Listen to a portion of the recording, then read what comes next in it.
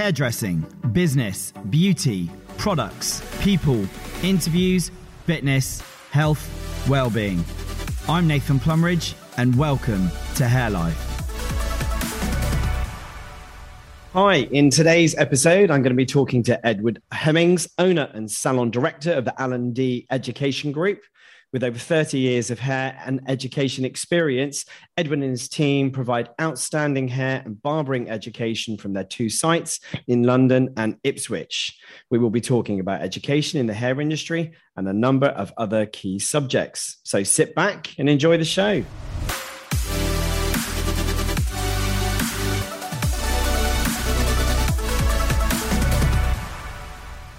Good morning. Today, I have Edward Hemmings on the show. I am very excited to be talking to this gentleman today. Edward, how are you this morning?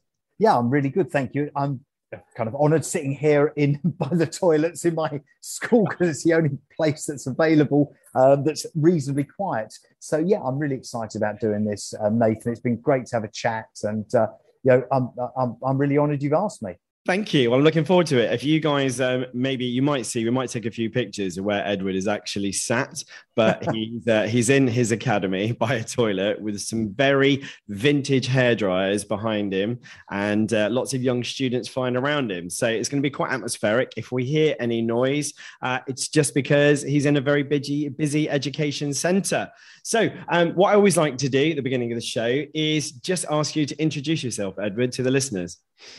Okay, my name is Edward Hemmings. I'm from a company called L&D Hairdressing Education. I started my career actually next year, 30 years ago, February 1992. I trained with our school at the time was in Dean Street.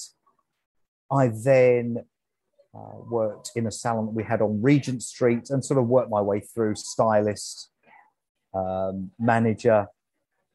Eventually, I got into education completely and wholly, moved away from salon life into education in 2000, so about nearly 22 years ago.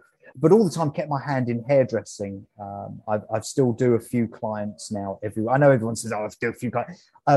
Unfortunately, one of my stylists has just retired after 50 years. Wow. And she has the most wonderful clientele. And because I've known them since I was a kid, I used to shampoo their hair. They've become my clients now. And I tell you, something we can teach the young kids is get your clients in their 60s and 70s because they're in every 4 weeks. They need their colour done. They need a perm done. They are brilliant clients. The grey pound, we love them. Oh, it's fantastic. So I still do hairdressing as well amongst all the other things that I do. And I think that probably sets us apart. And what was that like? Because obviously, so just going back a little bit of what you just said there. So you started in the business. Was that with your father at L&D? Well, yes, it was. I started after my A-levels at Lloyd's Bank. Wow. Truthfully. And I spent 15 turgid months at Lloyd's, not setting the banking world alight. I have an abiding memory, Nathan. I have an abiding memory of after 2 weeks being brought into the manager's office and he said, sit down, Mr. Hemmings. He said, I've got a bit of a problem with you. I said, sir, what have I done? He said, you're wearing a jacket and trouser. He said, not trousers, a jacket and trouser. He said, it's not a suit. I said, but sir, it's brand new. My dad bought it for me. And when I come in, I take my jacket off. He said, that's not the point. He said, we expect you to be in a suit every day. Now, here was the bank manager in this worn-out, grubby suit, soup stains down his tie, holes in his shoes, telling me that my brand new Next double-breasted blazer with brass buttons and trousers weren't smart enough. I knew at that point this wasn't the career for me. Love that. And after about 15 months, I was called I handed in my notice. I was called on a 2-hour train journey to head office to be sat down for 30 seconds by the regional manager who said, well, what are you doing then? I said, I'm going to work in my family business. He said, well, you've wasted your journey down here. There's no point talking any further, is there? So off I went on a 2-hour journey back again. and that was the end of your banking career. That was the end of my banking career. Dad said to me, what are you going to do? He said, you're pretty quick with numbers. Do me a favor, come and help me out in our salon in Regent Street. It's just before Christmas. we were doing probably, I mean, I don't really remember, 50, 100 clients a day at that point. Big and numbers. One of the receptionists was ill. Wow. I don't know how it was for you, but that noise, that atmosphere from 8:30 in the morning was just staggering. There was music, there was girls, there was guys, there was noise, there was smoking, I didn't have to take my earrings out. I just fell in love. And never looked back. Isn't it lovely? I think that's one of the beautiful things about the industry as a whole, though, is how it can kind of transform you. You know, I had a really strange experience before I got into hairdressing, that I went for a job interview because I looked at being a vet and I looked at dentistry as well. And I spent 2 days in a work experience position with a bunch of old boys that made dental braces, and all these guys were smoking fags and God knows what else in this room. And I thought, seriously, is this what my life looks like? And then I ended up stumbling upon a salon, and that was it. And then from that moment, everything kind of changed. And it's incredible now. So when you look back, so how many years is that? It's nearly 30 years, you said? Yeah. I was 6. Wow. And is it one of those? I mean, having a salon. So your dad's salon was in Regent Street. Was that the first one, or? No. He if you go back a couple of years earlier, my dad was part of the Robert Fielding group. So he was one of the directors. Robert Fielding started in 1947, I think it was. Wow. My dad was apprenticed in 1960, and again worked his way up. By the time the mid to late 80s came, they had 27 salons. That recession of the late 80s, suddenly money dried up. Suddenly, certainly in central London, you had the IRA was bombing us out every 5 minutes. Tourism dropped off the thing. The rents were going ridiculous. Interest rates were, I mean, the kids now complain. No idea. The interest rates were 17, 18, 20%. I remember my parents, same thing. Beyond nuts. So sadly, it came to an end, and my dad brought out the Robert Fielding group, dumped most of the salons. I think at the time we had probably 10 or 12 salons and the school, but didn't realize the value of the school at this point. Mm-hmm. So we were part of about 10 salons. That's an amazing number of businesses, isn't it? I mean, even by like today's standards, that is huge, massive. I think really you've got to do, if you're going to be a multi-salon group, you need to be a Headmasters Rush, Tony and Guy, where really it's all about systems in place, and perhaps nowadays software allows you to be a bit better, but it's still tough. We were, I mean, my earliest memories was trying to rush staff from one shop to another. So what you do, you're ending up having no staff in any shops, rather than saying, actually, I'm going to focus on the one that's good and keep the staff there. I'm not going to send them away just in case someone might walk in 3 hours. And I think that was always the problem. So, and was that the point as well? So obviously within the salons. So did you then shrink the salons down to less, just more quality? Yeah, we dropped the salons down. The rents, the rentals as well in central London at that point had gone through the roof as well. So our Regent Street salon, I can't begin to tell you what the rent review looked like. It was hundreds of thousands a year, and that's before rates. It just, in the end, hairdressing couldn't survive. Yeah. Whilst we were good quality, we were not at the sort of high lux end where 20 years ago you could get away with 150 to 200 pound haircuts, and really you needed that sort of average bill to even make it work. So and at this point we started looking at the school, and I think Alan suddenly realized the value of education, what was going on in the schools, and we sort of then focused the business on the schools, and we closed our last salon down in 2016, I think, just after my little one was born. Really? So what was that like? I mean, that's it's a big transition, isn't it? To going from salon owners to suddenly full-time education. Well, I'm going to sum it up with the bloke. As I was locking the door in our last shop, I've emptied it out. A guy comes in and he said, hello. He said, it's really nice to see you. He said, I'm very sad that you're closing down after all these years. He said, I'm a local resident. I said, I said, have you been a client for a long time then? He said, no, I've never been here before. That sums it up, doesn't it? He's sad to see you go, but he's never actually been in the shop except to say goodbye when you close. I love that. Oh my God, that's ridiculous. Education is very different.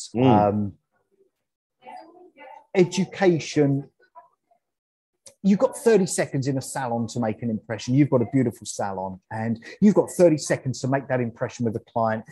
I've got a whole day, a week, a month, 6 months, a year. Yeah. With young people, if they have a difficult Monday, we make a Tuesday better. If they struggle a bit on Wednesday, we're going to make Thursday better. Quite frankly, if you give them a great Friday, they've forgotten what's gone on the rest of the week anyway. And so the timing that you have to make an impression and so on is very different in education. So how do you, in terms of the L&D education sort of group, so how do you run your courses? Are these 1 day, 2 day, weekly? How do they work? We have a whole series. So we have an apprenticeship program that we've run very successfully for many, many years. And that's done one of two ways. We have a unique weekly block program where we see an apprentice every 5th week for 1 whole week, Monday to Friday, then back in the salon for 4, or the more traditional day release program. When it comes to private education, we have a whole curriculum. We have courses from 1 day, what we call our hashtag on the floor course. So you're building what you want to get out in 1 day, right the way through to sort of 6-7 months masterclass, ladies and men's, MVQ level 2 diploma courses, right, and everything in the middle.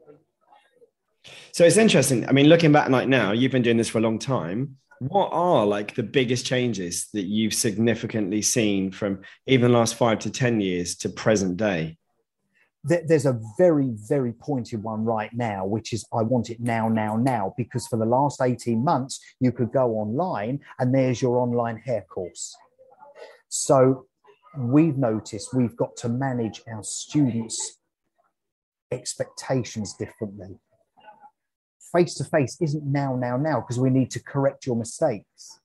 We need to make sure you're doing it correctly, where actually when you've got it now online, you've got no one telling you it's wrong and you can move to the next stage and the next stage and the next stage. So at the moment, we're trying to slow people down. We're trying to say, hey, this is real education. Trouble is, the whole world's become an educator in lockdown. I mean, it's a big thing amongst the serious educators. We're all talking about it. Everyone's an educator. I saw someone just after lockdown ended, a very well-known online educator, who totally lost a live audience. Wow. Because what you do in front of a live audience, in front of real people, is very different from studio set up with lights everywhere, pressing pause on your camera, getting the right angle, pressing play again. Massively. Live means you've got to interact, you've got to turn, you've got to empathize, you've got to sympathize. So I think that's the biggest change and a dramatic change now. Over the last few years, I think speed generally. People want things quicker. If I want something, I go on Amazon, it's there the following day.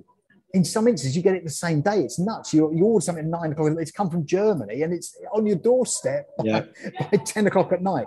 So I think that's been the biggest change. I think that young people want things quicker. I think they want to move into things quicker. They want to go to the next stage quicker. I think in certain instances, the industry have pandered to them, which I don't always think is a great thing either. I definitely see that the sort of everyone's become an educator thing has become bigger and bigger. I've got an empty shop on a Monday, so I'll put the word academy above the door and I'll teach you. But actually, being a great hairdresser doesn't make a great educator. Not at all. And quite frankly, I will never be the world's greatest hairdresser, but I'm a very good educator. So, I think that's the biggest shift that we've seen, particularly within the salon. When I look at our apprentices, is you're so right. When they want everything super quick, they expect to be a top earning stylist in a couple of years, and you're trying to get them to understand exactly. It's not like Amazon. You don't get it today. You've got to earn your stripes and you've got to work through the system. But at the same time, I kind of understand. I think there's that there's probably a little bit where hairdressing salons for a long, long time have kept hold of youngsters and have used them as what I would class as kind of cheap labor.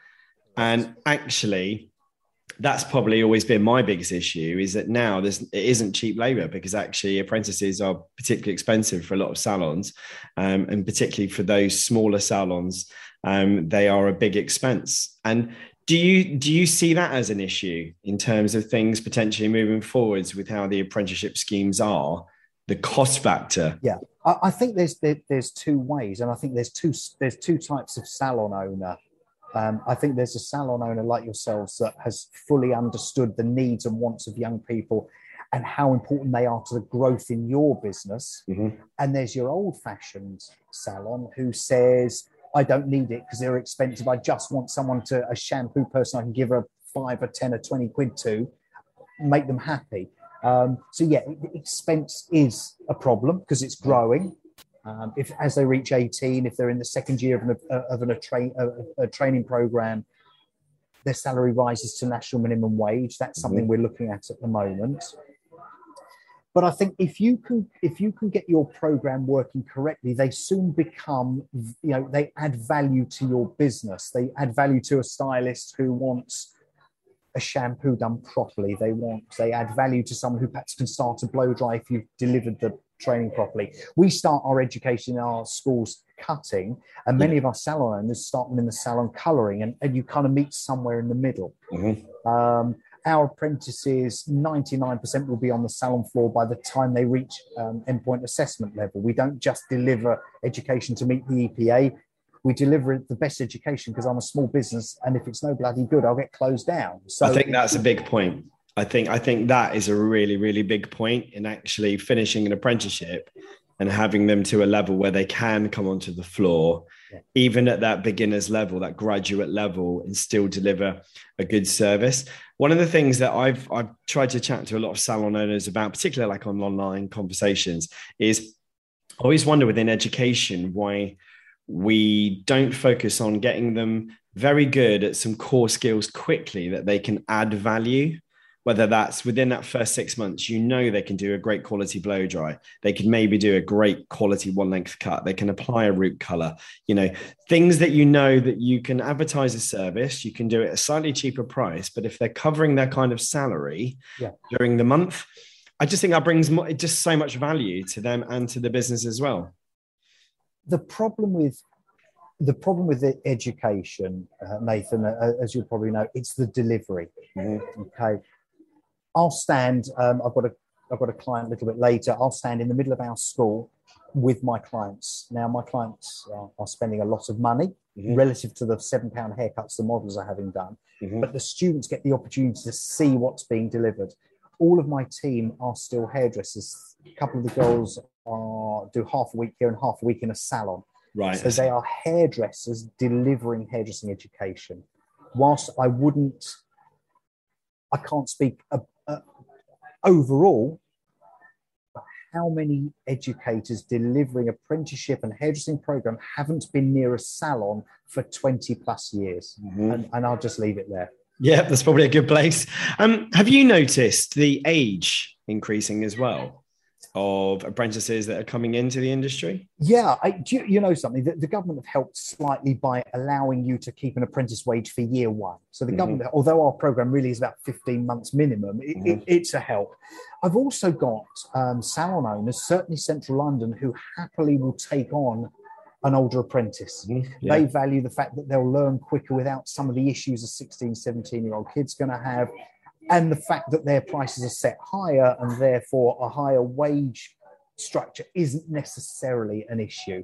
But definitely, look, we would beg the government to change some of those rules around national minimum wage, because people don't necessarily make the right career choice at 16. No. Very often they do make it at 22 or 23. Well, look at you. You were a banker, I beg your pardon? You were... Nathan? Sorry. It's not that sort of podcast.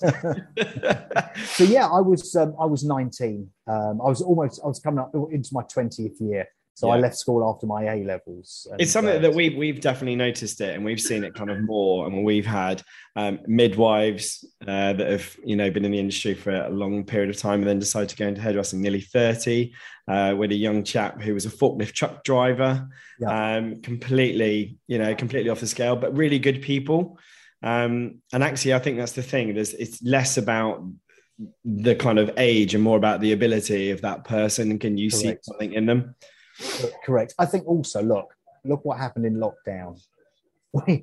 Our stock went up hugely. People were prepared to break the law to get their hair done, and hairdressers were prepared to break the law and go and do it. Yeah. I mean, there was no other industry that pubs did this thing where you'd hand a plastic glass through a window and they'd fill it up with beer, and you could sort of take it home with you.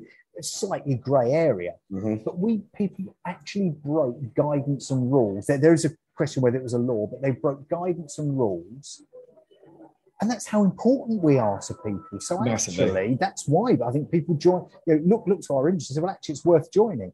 We mentioned Amazon. You might be able to access us online and find where we are, but you've got to come to us physically. We are future proof. Yeah, massively. I spoke to Caroline Newman last week quite heavily about that, and it was very much driven by the value. Like you said, our stock price went up because we were the biggest thing that was trending on Twitter for many weeks, looking like a Neanderthal. And it's interesting because in terms of the education now within the UK, do you obviously aware of figures and things like that? Is there still like a growth in the hairdressing industry, or is it sort of petered out a little bit at the minute? I think what you'll find is that there will be a shrinking of the number of salons. That is for sure with this.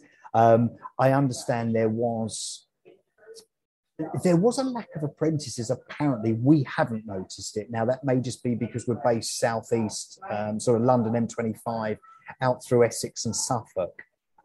We absolutely haven't suffered. I know there are areas where the apprentices are down. Truthfully, I would imagine if you look at the figures, you may find that the industry shrunk, but I think it's going to grow back again. I think it would have. They were talking about the sort of U-shape or V-shaped curve, weren't they? And I think that's what's going to happen. Yes, it would have shrunk during lockdown in the black economy when people were doing what they shouldn't have done. But then as salons open, it'll start to come back up again. And following on from that, what do you think like more salon owners could do to attract apprentices back into the salon again? What things should they be talking about? It's a really interesting one. Our education business has differed to many others. We don't recruit young people for salons. I'm not saying we can't or we won't.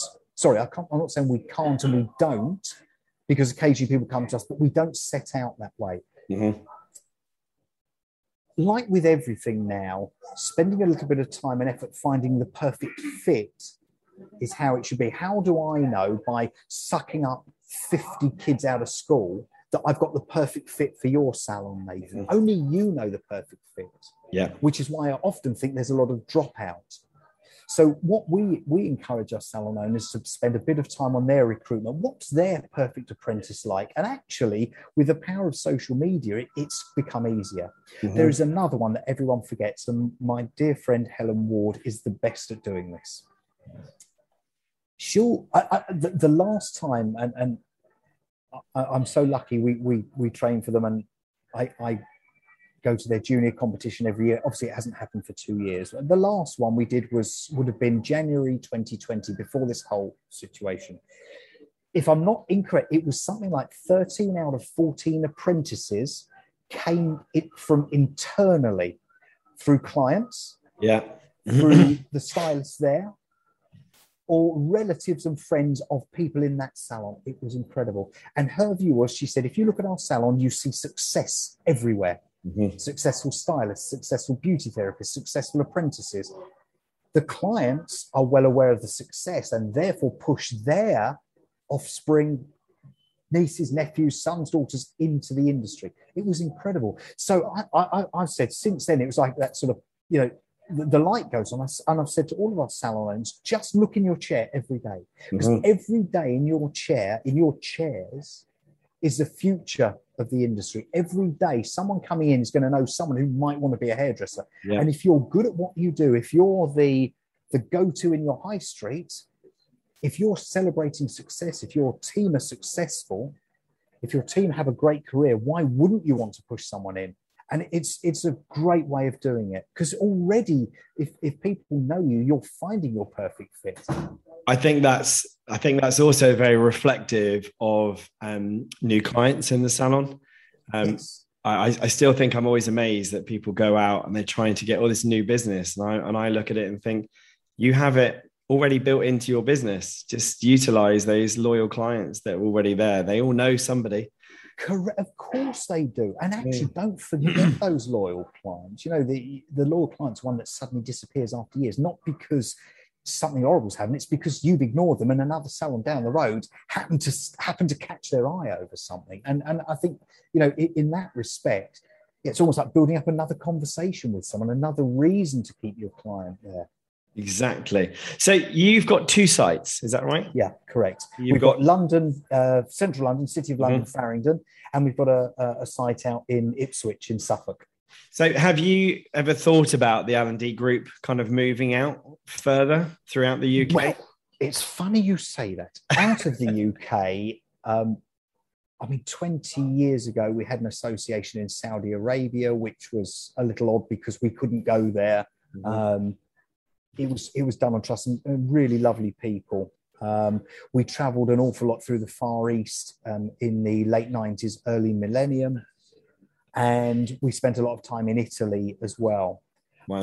The problem was we would always look for partners. I would never take my money and invest in a country that I didn't know. So for us, it was always we used to bring groups back, and then funnily enough, through the point, sort of 2006-7, we started to look at more locally and grew the apprenticeship program and private UK students. There were plenty of other salon groups all over Sassoon. Tony and Guy were so well known.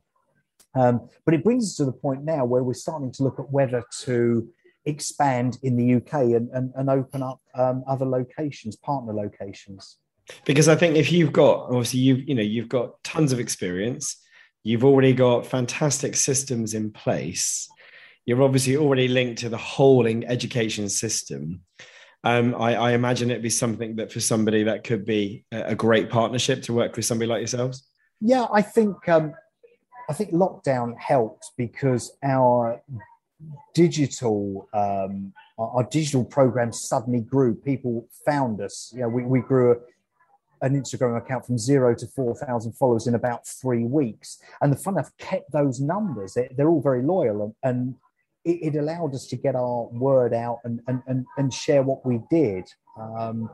So I think, it is an ideal time. But the idea of partner is so important because whilst I know London and the Southeast, I don't know other parts of the country. Yeah. And that's where partner comes in. Someone says, well, okay, we want to use your name because it's a really well-known brand in the industry. We want to use you, Edward, because as a front man for the industry, you kind of speak the truth, hopefully. Yeah. But what I couldn't possibly do, for example, is come down to you guys and go, well, this is how it has to be. And this because I don't know locally what would be expected. I think that's the beautiful thing about partnering, though. You've got shared experience, and I think that's probably what's happened, like you said, more in the last kind of 18 months, 2 years, is collaboration on so many different levels.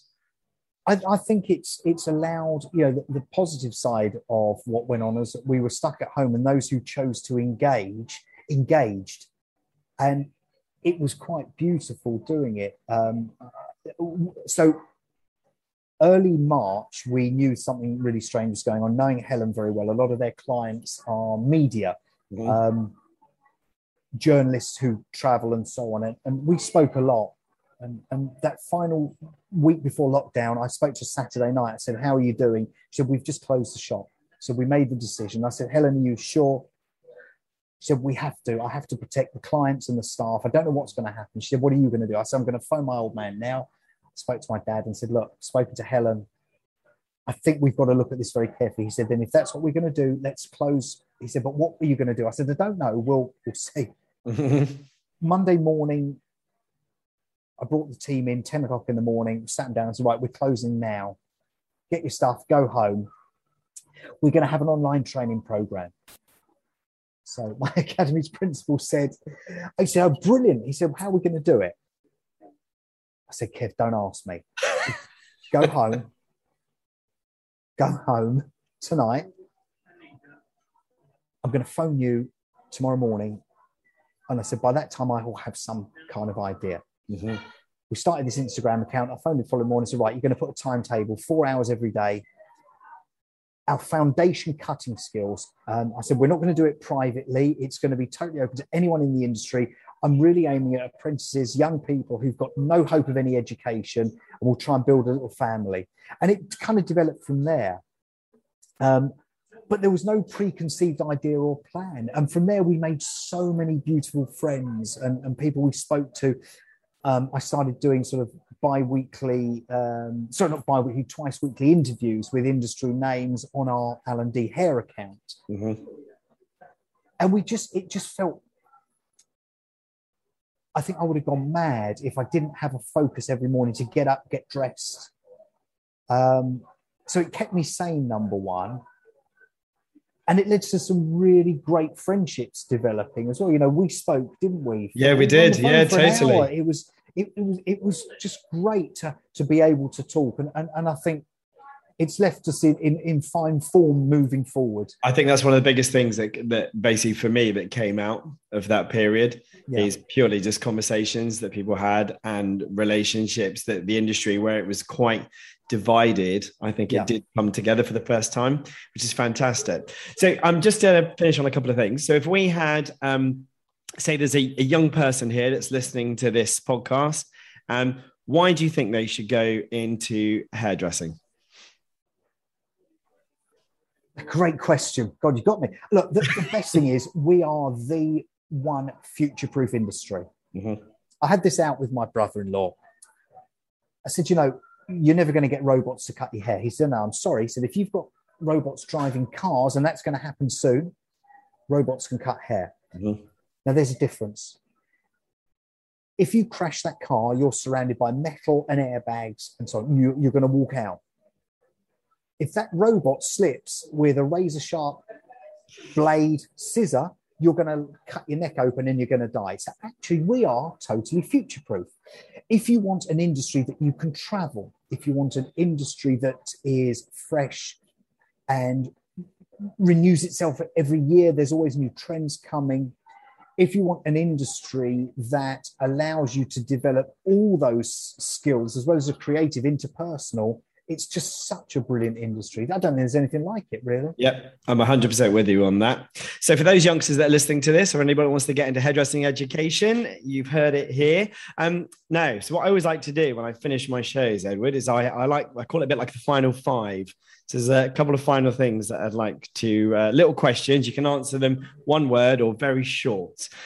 What's the first thing you do when you wake up in the morning? And what's the last thing you do when you go to bed? I kiss my wife. Nice. Yeah. On both occasions. Both occasions. Beautiful. I love that. What's a favorite piece of advice you've been given and a worst piece of advice you've been given? Okay. Best piece of advice, which comes from my dad's first boss. Never ask someone to do something you're not prepared to do yourself. Mm-hmm. Worst piece of advice. Dulwich College is an ideal school for you. Love that. I think it's interesting because I think, particularly as a salon owner and as a business person, I think going back to your first one, you know, setting that example of you doing all of those things, I think that is probably a principle that I've always stuck with as a leader within the business. And I think it definitely helps your salon culture. So yeah, that's definitely one of the things. What's one thing you can't live without? My iPhone. How sad am I? I that would be the one thing I'd have to have with me. It's amazing how many people have said that. It's incredible. You know, the life of your phone. If all else fails, I can do everything I need to now on my phone. Mm-hmm. What's a rule that you think we should all abide by, or a rule that we think we should stick to? Treat others as you expect to be treated yourself. Generally, I just think it's particularly now we've been through horrible times, and I think now is the time to be kinder to everyone. You may not agree, you may not, you don't have to agree with everyone, but treating others as you wish to be treated yourself. And what would be the biggest thing that you've learned in the last 12 months? I'm a genius, but no one really understands me. I don't know. That's a great question. You can do it. Yeah. I mean, however you take that, but you can do it. Mm-hmm. I think I'm definitely a big believer in that. I'm just a believer in believe in yourself and believe it doesn't matter how, when somebody says you can't, you can. So there's always that sort of shift. As I think a lot of people will always tell you, they'll always pull you down. I'm very much like, don't worry about those little crabs, rise to the surface and take a big breath, What's the worst that's going to happen? So you make a mistake. It can be corrected. Yeah. What's going to happen? Exactly. I had this thing. For me, this is one of those that even starting this podcast, Rob, who we're working with, he basically was like, look, Nathan, just get started and you can get perfect later. He was like, don't worry about it. It's going to get better. I think lockdown and what we did online with Instagram, it's made social media and it's made life a little bit more human. We're all a bit more forgiving. Early on in the time, we had one of my trainers, they couldn't get their little dog out of the room. So every 2 minutes, you had this dog bouncing around barking. One of my team had his camera phone on lock, but upside down. So he did a whole barbering session on the ceiling. I'm texting his wife saying, God, you've got to do. And there was one where one of my team, she's working at a slight distance with her camera on Zoom. The camera's dropped in the sand. Mm-hmm. And for 20 minutes, we're seeing her ankles. But something, it was human. Yeah. And it's taught us that actually